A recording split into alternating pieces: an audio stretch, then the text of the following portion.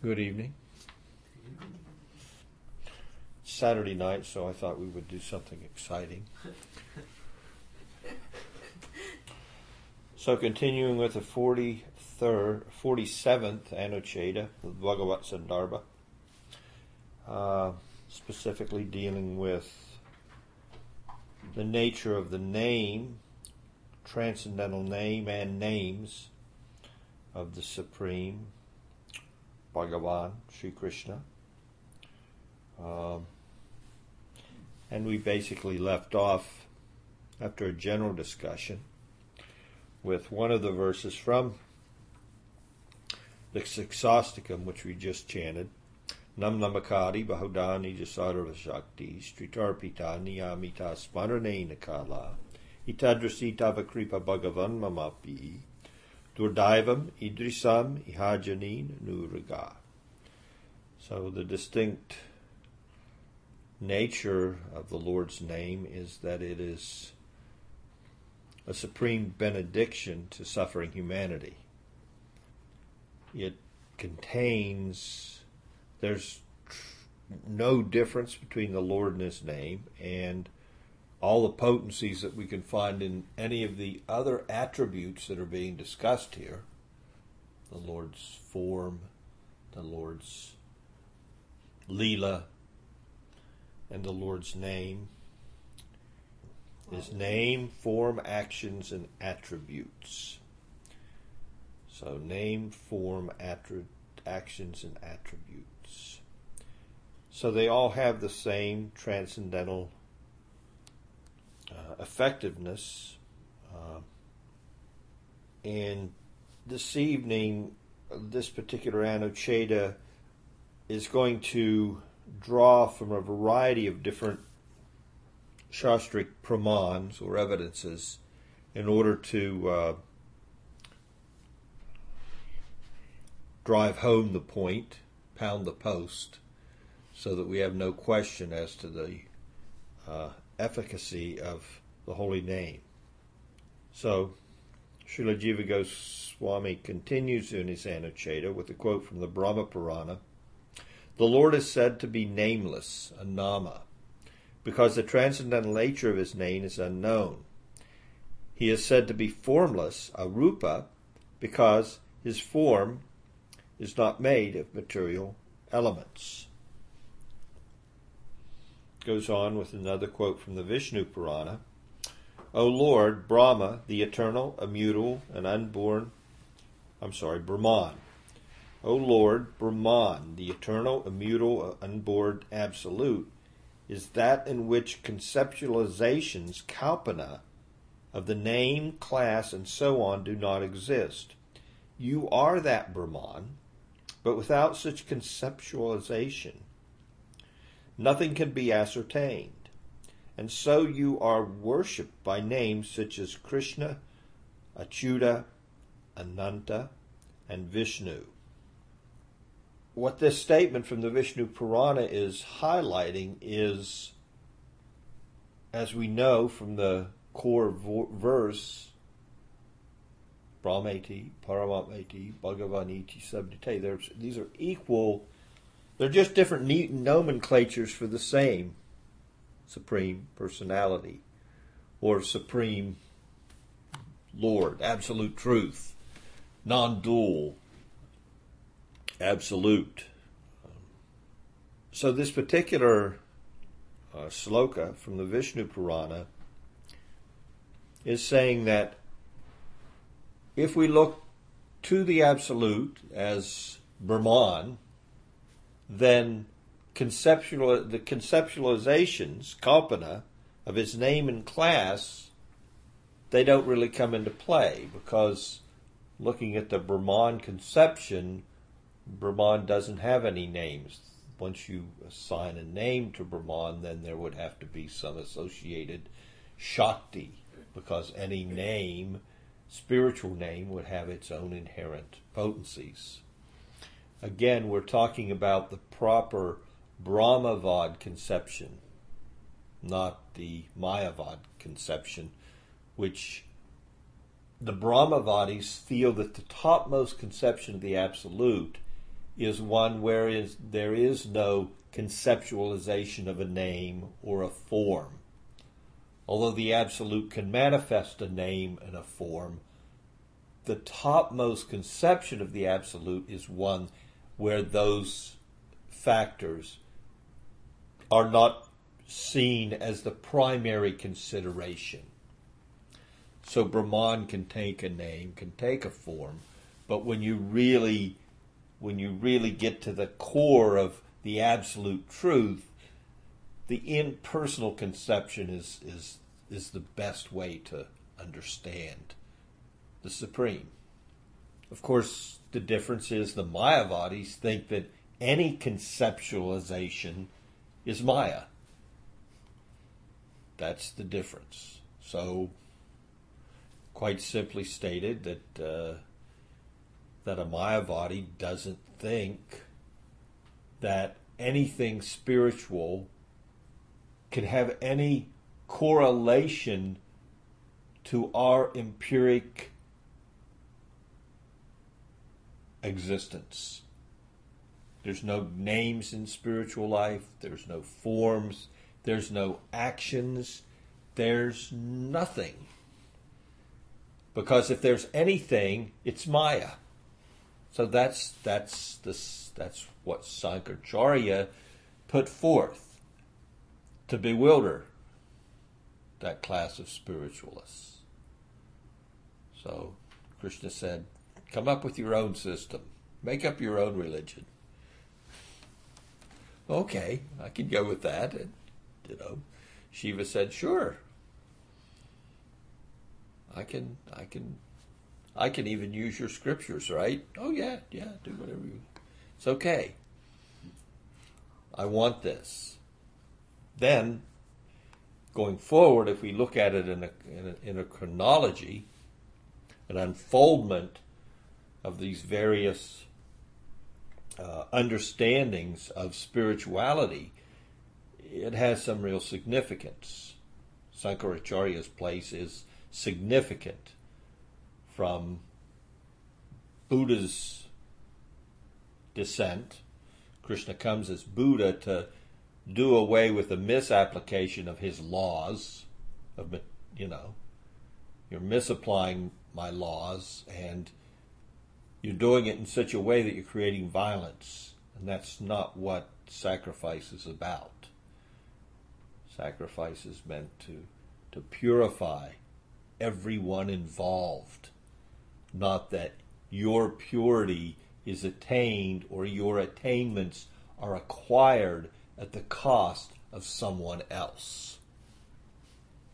So if you're simply doing sacrifices and the sacrificed is not benefited as much as yourself, then that's not really the intent of sacrifice. The sacrificed needs to also be benefited. So we hear that when these Brahmins that have these mystical powers through the proper application of mantras and mudras and procedures and positions, this Brahmin and that Brahmin, and there's one that just looks at the scriptures and makes sure that it's a very scientific thing. And at the other end of it, not only do you get the son that you wanted, but the object of the sacrifice gets a new body, rejuvenated body. So everybody's a winner. It's a win-win situation. So when the sacrifices are performed and it's not a win-win situation, then that's not the proper application of the knowledge of the Veda that the Supreme put forth for the benefit of mankind. So Buddha said, we'll do away with it. We'll throw out the baby and the bathwater and the whole thing, and let's forget about this Veda. There's nothing good in the Veda for humanity. Well, there is a lot good in the Veda for humanity, but we got to clear the slate because you have got the formulas so messed up, and the conceptions that you have applied to Vedic knowledge are so much out of whack then I've got to erase the board. I have no place to start here. That's how far things had gone in Vedic society. So Buddha, throw it out. Throw out the baby, the bath water, the tub, the whole thing. Let's start anew. There's nothing for you in the Veda. You can worship me and detach yourself from materiality.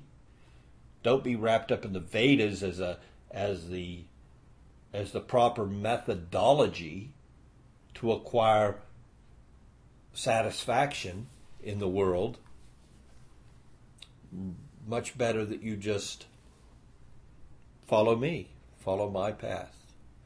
You can attain nirvana. Clear your mind of all this. In fact, clear your mind of everything. Clear your mind so much that there's nothing left. No conceptions. Because if you have any conception, it has to be material. So Sankaracharya comes. Buddha's done his thing. He's wiped the slate clean. And Sankaracharya says, he comes and he says, well, all right, we can clear the consciousness and attain the state of nirvana, but there's some value in the Veda in that they're speaking of nirvana and seeing it as the self, the being, the core of the absolute truth is spiritual. So it's not that it's nothing. We can't say that we're nothing. We're something. So we're spiritual. Now, any conception you may have regarding spirit relating to what you've experienced, what we experience in the empiric world around us, that's wrong. So those parts of the Vedas that, put forth everything that's related to conceptions of spirituality, where you're giving it any attribute, name, form, quality, pastimes, from your world of humanity, that can't be a spiritual conception. And then gradually, Ramanuj comes and he introduces a deeper concept and throws out the bad parts of Sankaracharya's mispresentation of the Vedas. And then Madhvacharya. And we come around to the personal conception of the Absolute is introduced.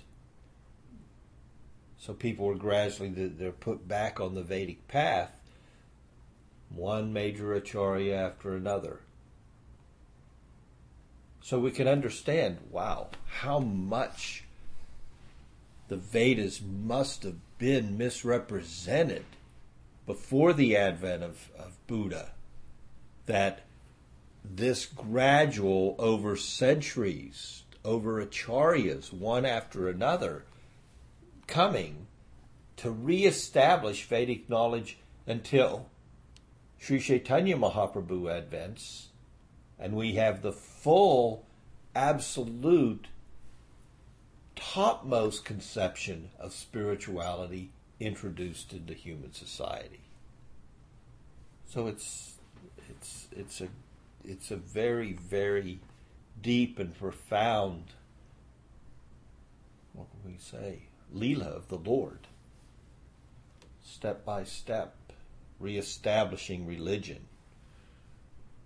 Didn't just reestablish it overnight, but it was reintroduced gradually from our perspective. From his perspective, well, it was a moment.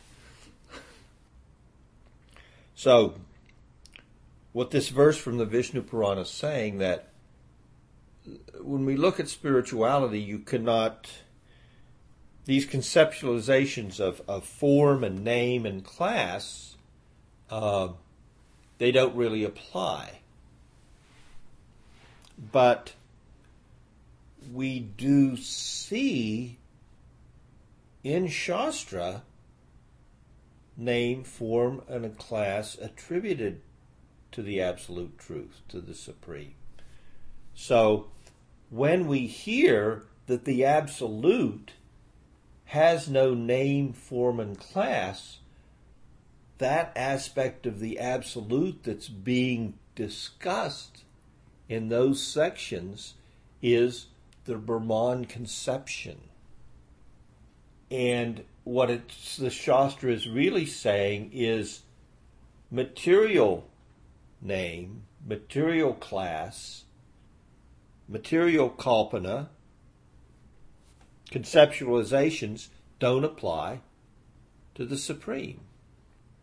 So when you hear the Shastra says that they don't apply, then we know, well, the absolute can have name, form, attributes, but not name, form, and attributes from the material conceptualization.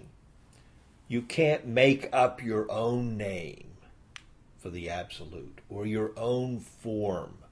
I think he looks like this. He has, who knows what people could come up with as far as, the mind thinking,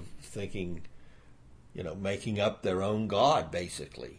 And there's certain people out there, I'm sure, that do it. But it's not based on the Swarup, the actual name, form, and absolute, and form and qualities and Leela of the absolute.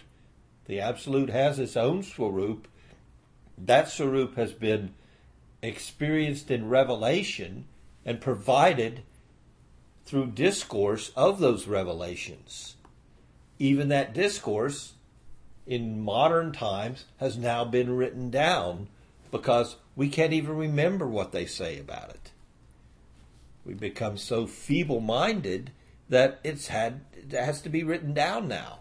But that doesn't diminish what really happened. People experience these things.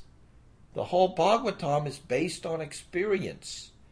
Read the Bhagavatam. It's one experience after another, one revelation after another. The Bhagavatam itself is fully transcendental.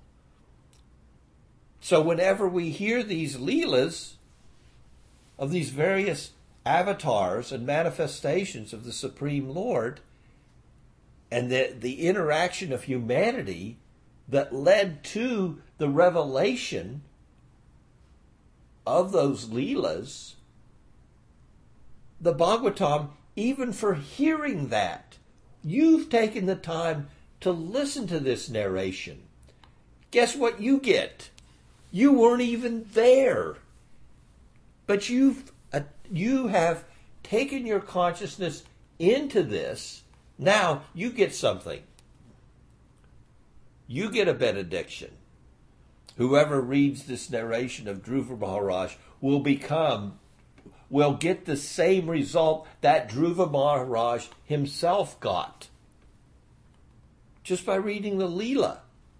That's the point that's being made here in this part of the Bhagavat Sandarbha. The name, the form, the qualities, the pastimes, all of these are fully transcendental.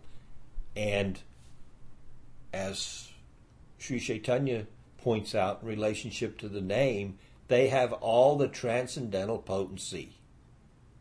In these holy names, you've invested all your transcendental energies. There's not even a hard and fast rule for chanting these names. The problem is, I can't do it properly. So now we're going to go through these discussions and we're going to see what am I doing wrong? Why am I not getting this revelation from the whole?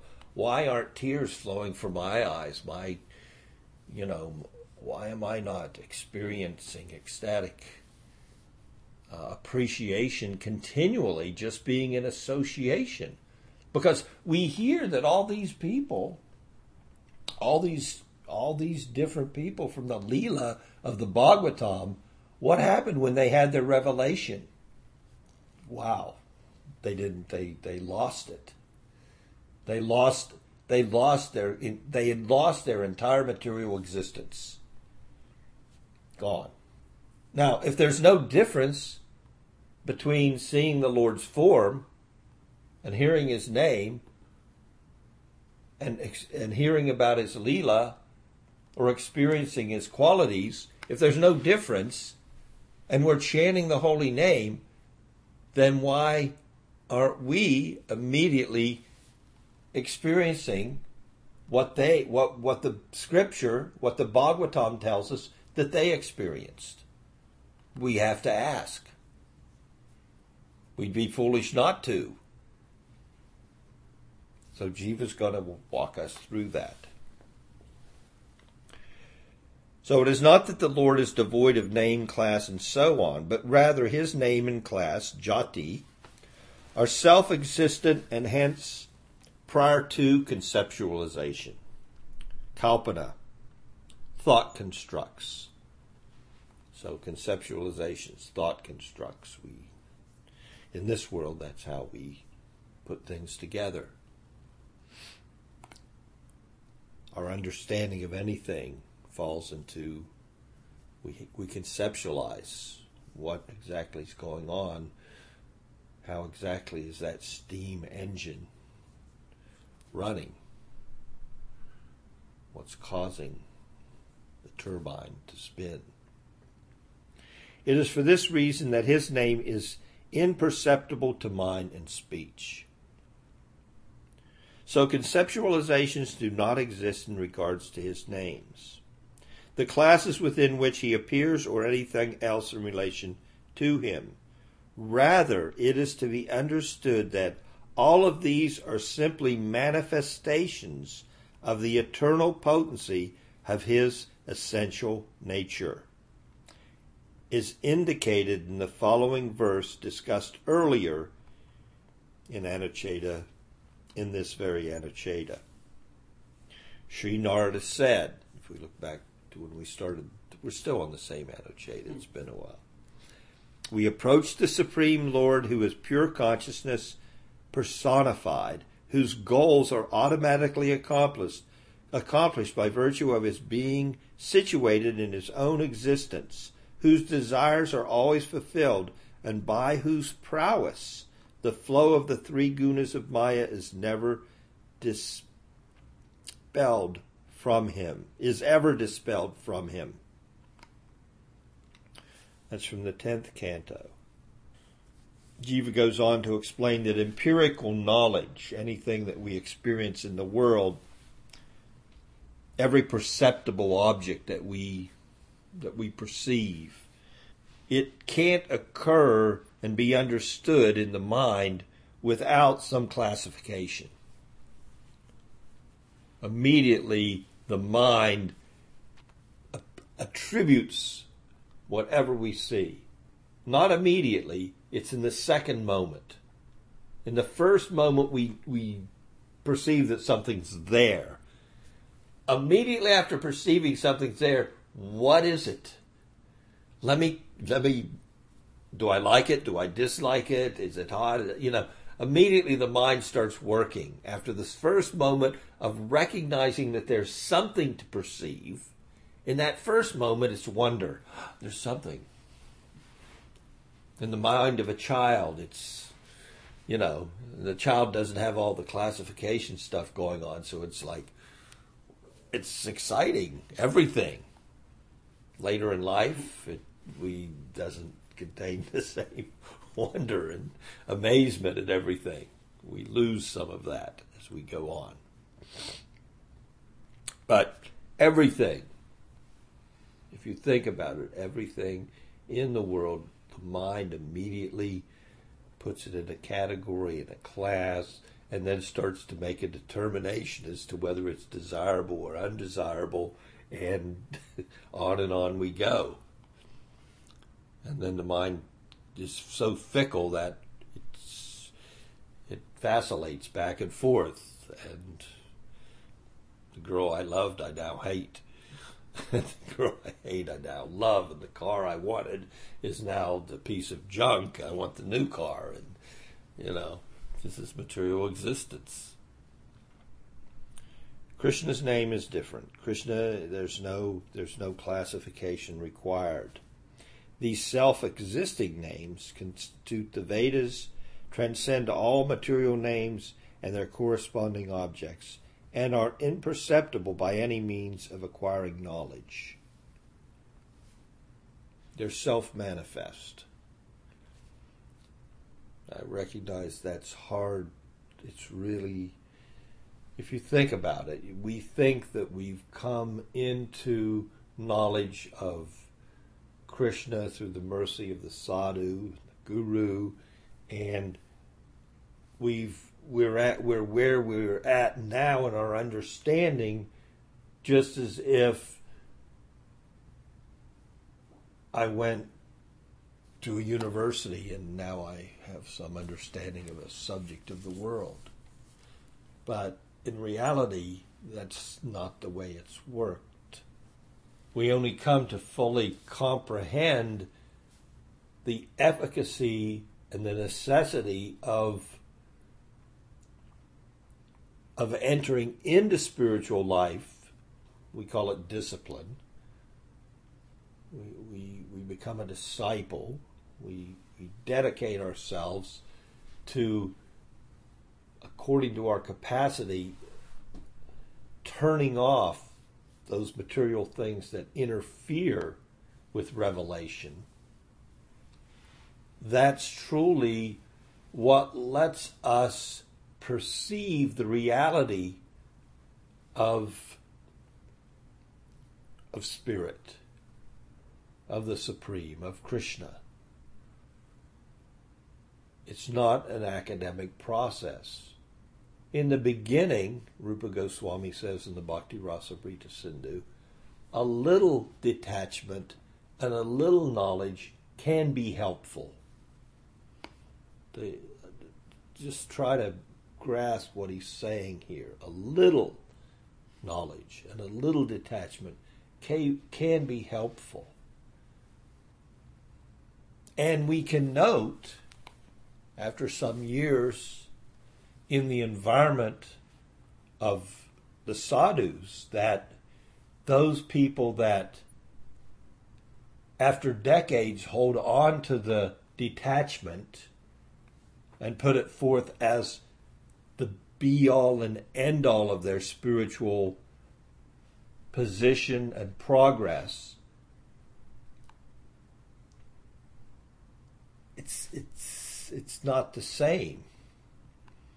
It can be, at that point, a detriment.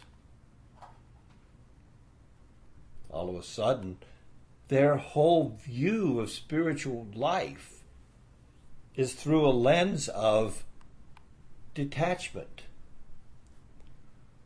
And through that lens, I judge my and everyone around me's spiritual position based on their level of detachment. What happens when they come into contact with somebody like Pundarik Vidyanidhi? The whole thing just gets, or Ramananda Roy. They observe his dealings in trying to make a play and preparing the young woman, and all of a sudden, the deepest thinker regarding the inner life of Sri Chaitanya Mahaprabhu, who Sri Chaitanya Mahaprabhu took instruction from or spoke through, but that's another story. But the point is being made there. Looking through the lens of detachment, you never see his saintliness. And he's so saintly that Lord Chaitanya is learning from him.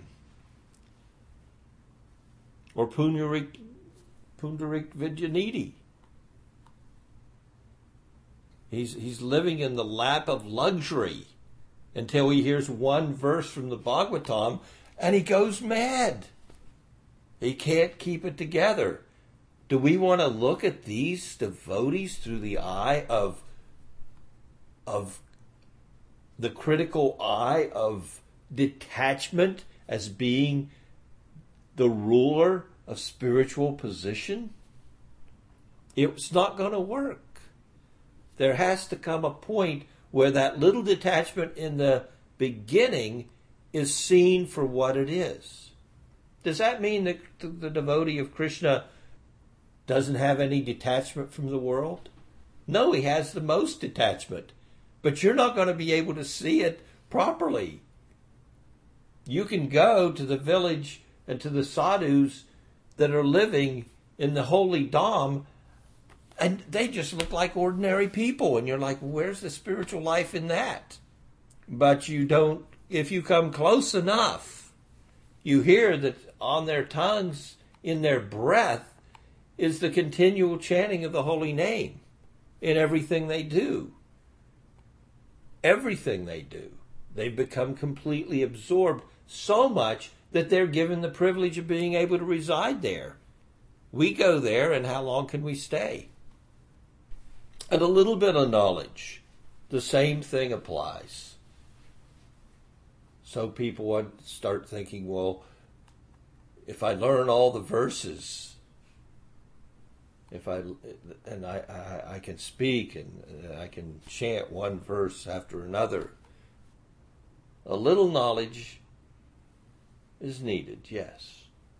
But you're never going to know all the verses. And you're never not going to know everything about Krishna. But if you can know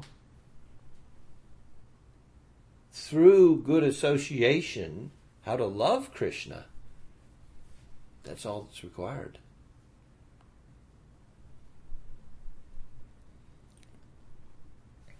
So the name's not a product of conceptualization.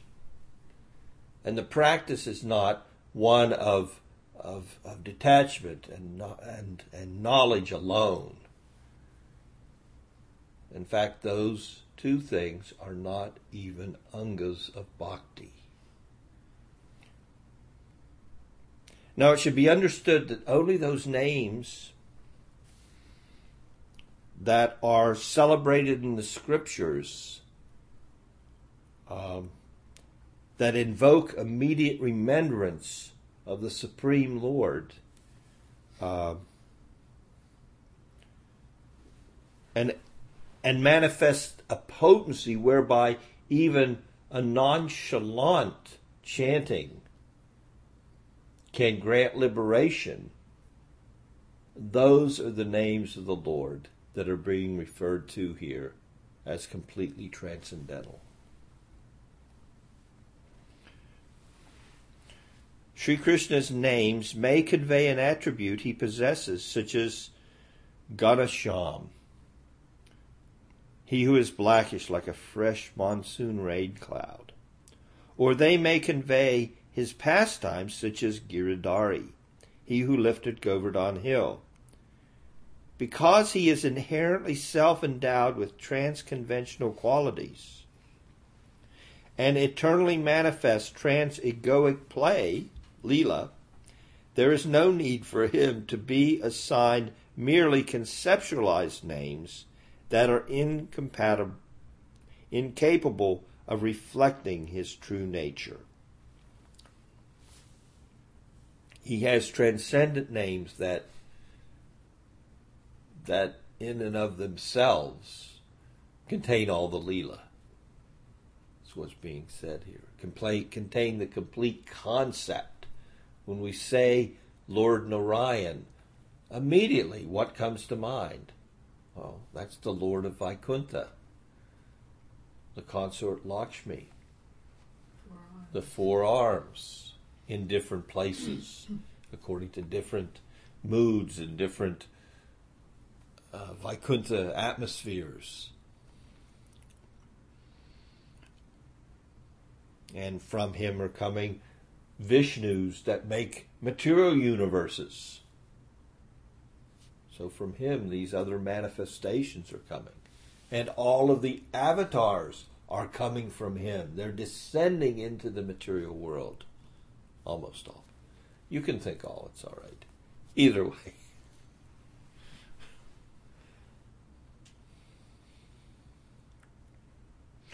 Brahman doesn't manifest a form.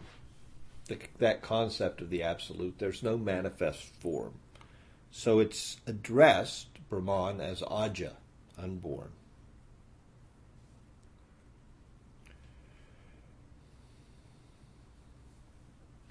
On what basis then can Brahman be conceptualized in terms of name and class? The reason is in Brahman, it can't be, because in the Brahman conceptions there's no pastimes. Brahman doesn't do anything. Avakari, no pastimes. Vikari means somebody acts in some way, engages in pastimes.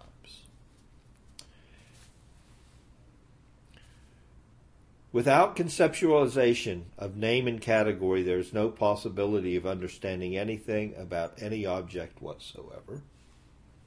Conceptualized names and categories cannot convey the natural characteristics of an object.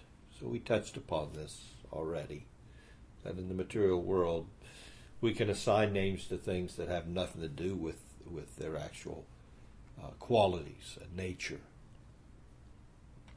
And we can assign a name as best we can, even as a great astrologer. But still, it may be applicable at the point of birth, but then something can happen, and the sage can be in meditation and see fish copulating, and all of a sudden there's a fall down, and that great sage who has applied that tremendous name at birth in anticipation of all that he would accomplish in life got thrown off the track. So that's what Krishna's not going to be thrown off the track, so his name's fully applicable all the time.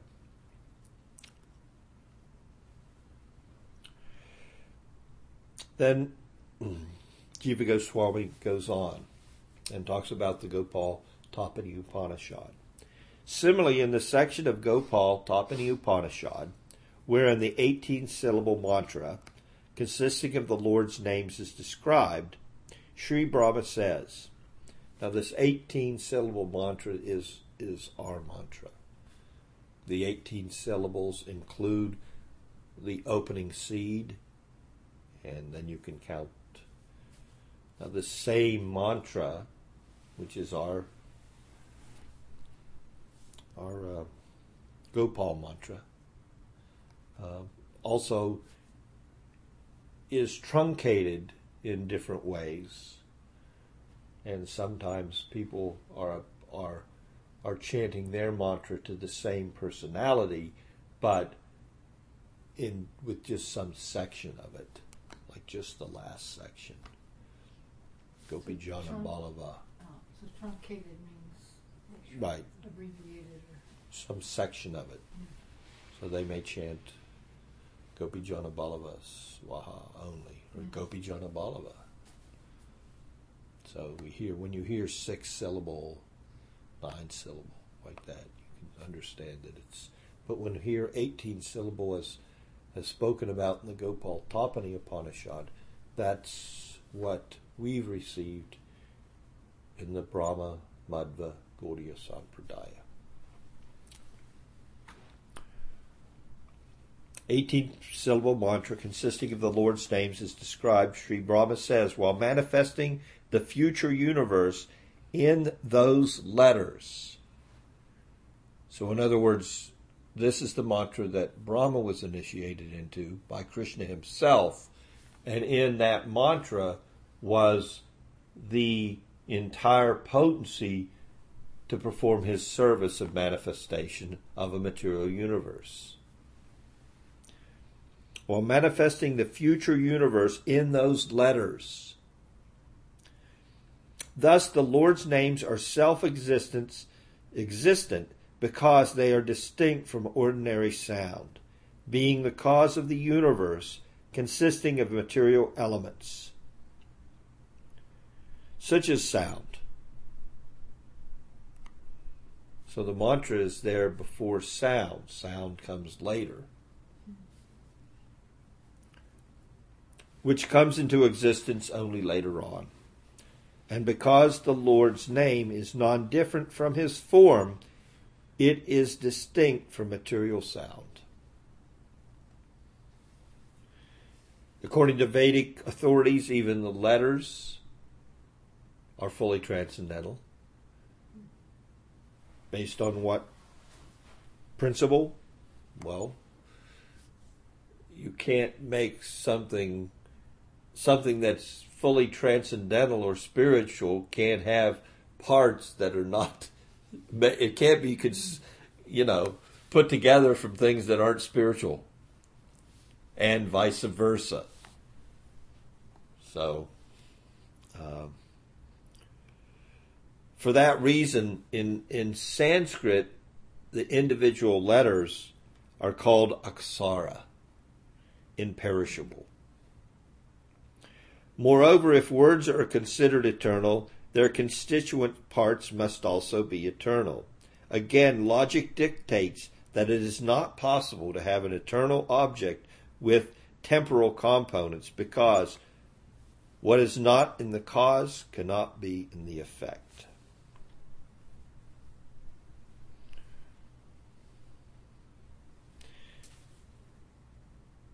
We'll conclude this evening with a verse from the Rig Veda. O Sri Vishnu, by chanting your name, which is conscious and glorious, we who have little knowledge about the name attain true insight. This name is eternal. Jiva Goswami explains this verse. The meaning of this mantra is as follows. O Sri Vishnu, your name is conscious, Chit, or it is consciousness, and is therefore self-effulgent in nature. So even though we have but partial knowledge of the eternal nature of your name, meaning that we are not endowed with complete understanding of the glory of proper chanting, yet simply by repeating the syllables we can attain true insight, or in other words, authentic knowledge of you.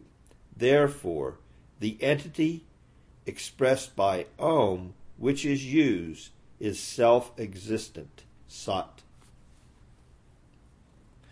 Thank you so much.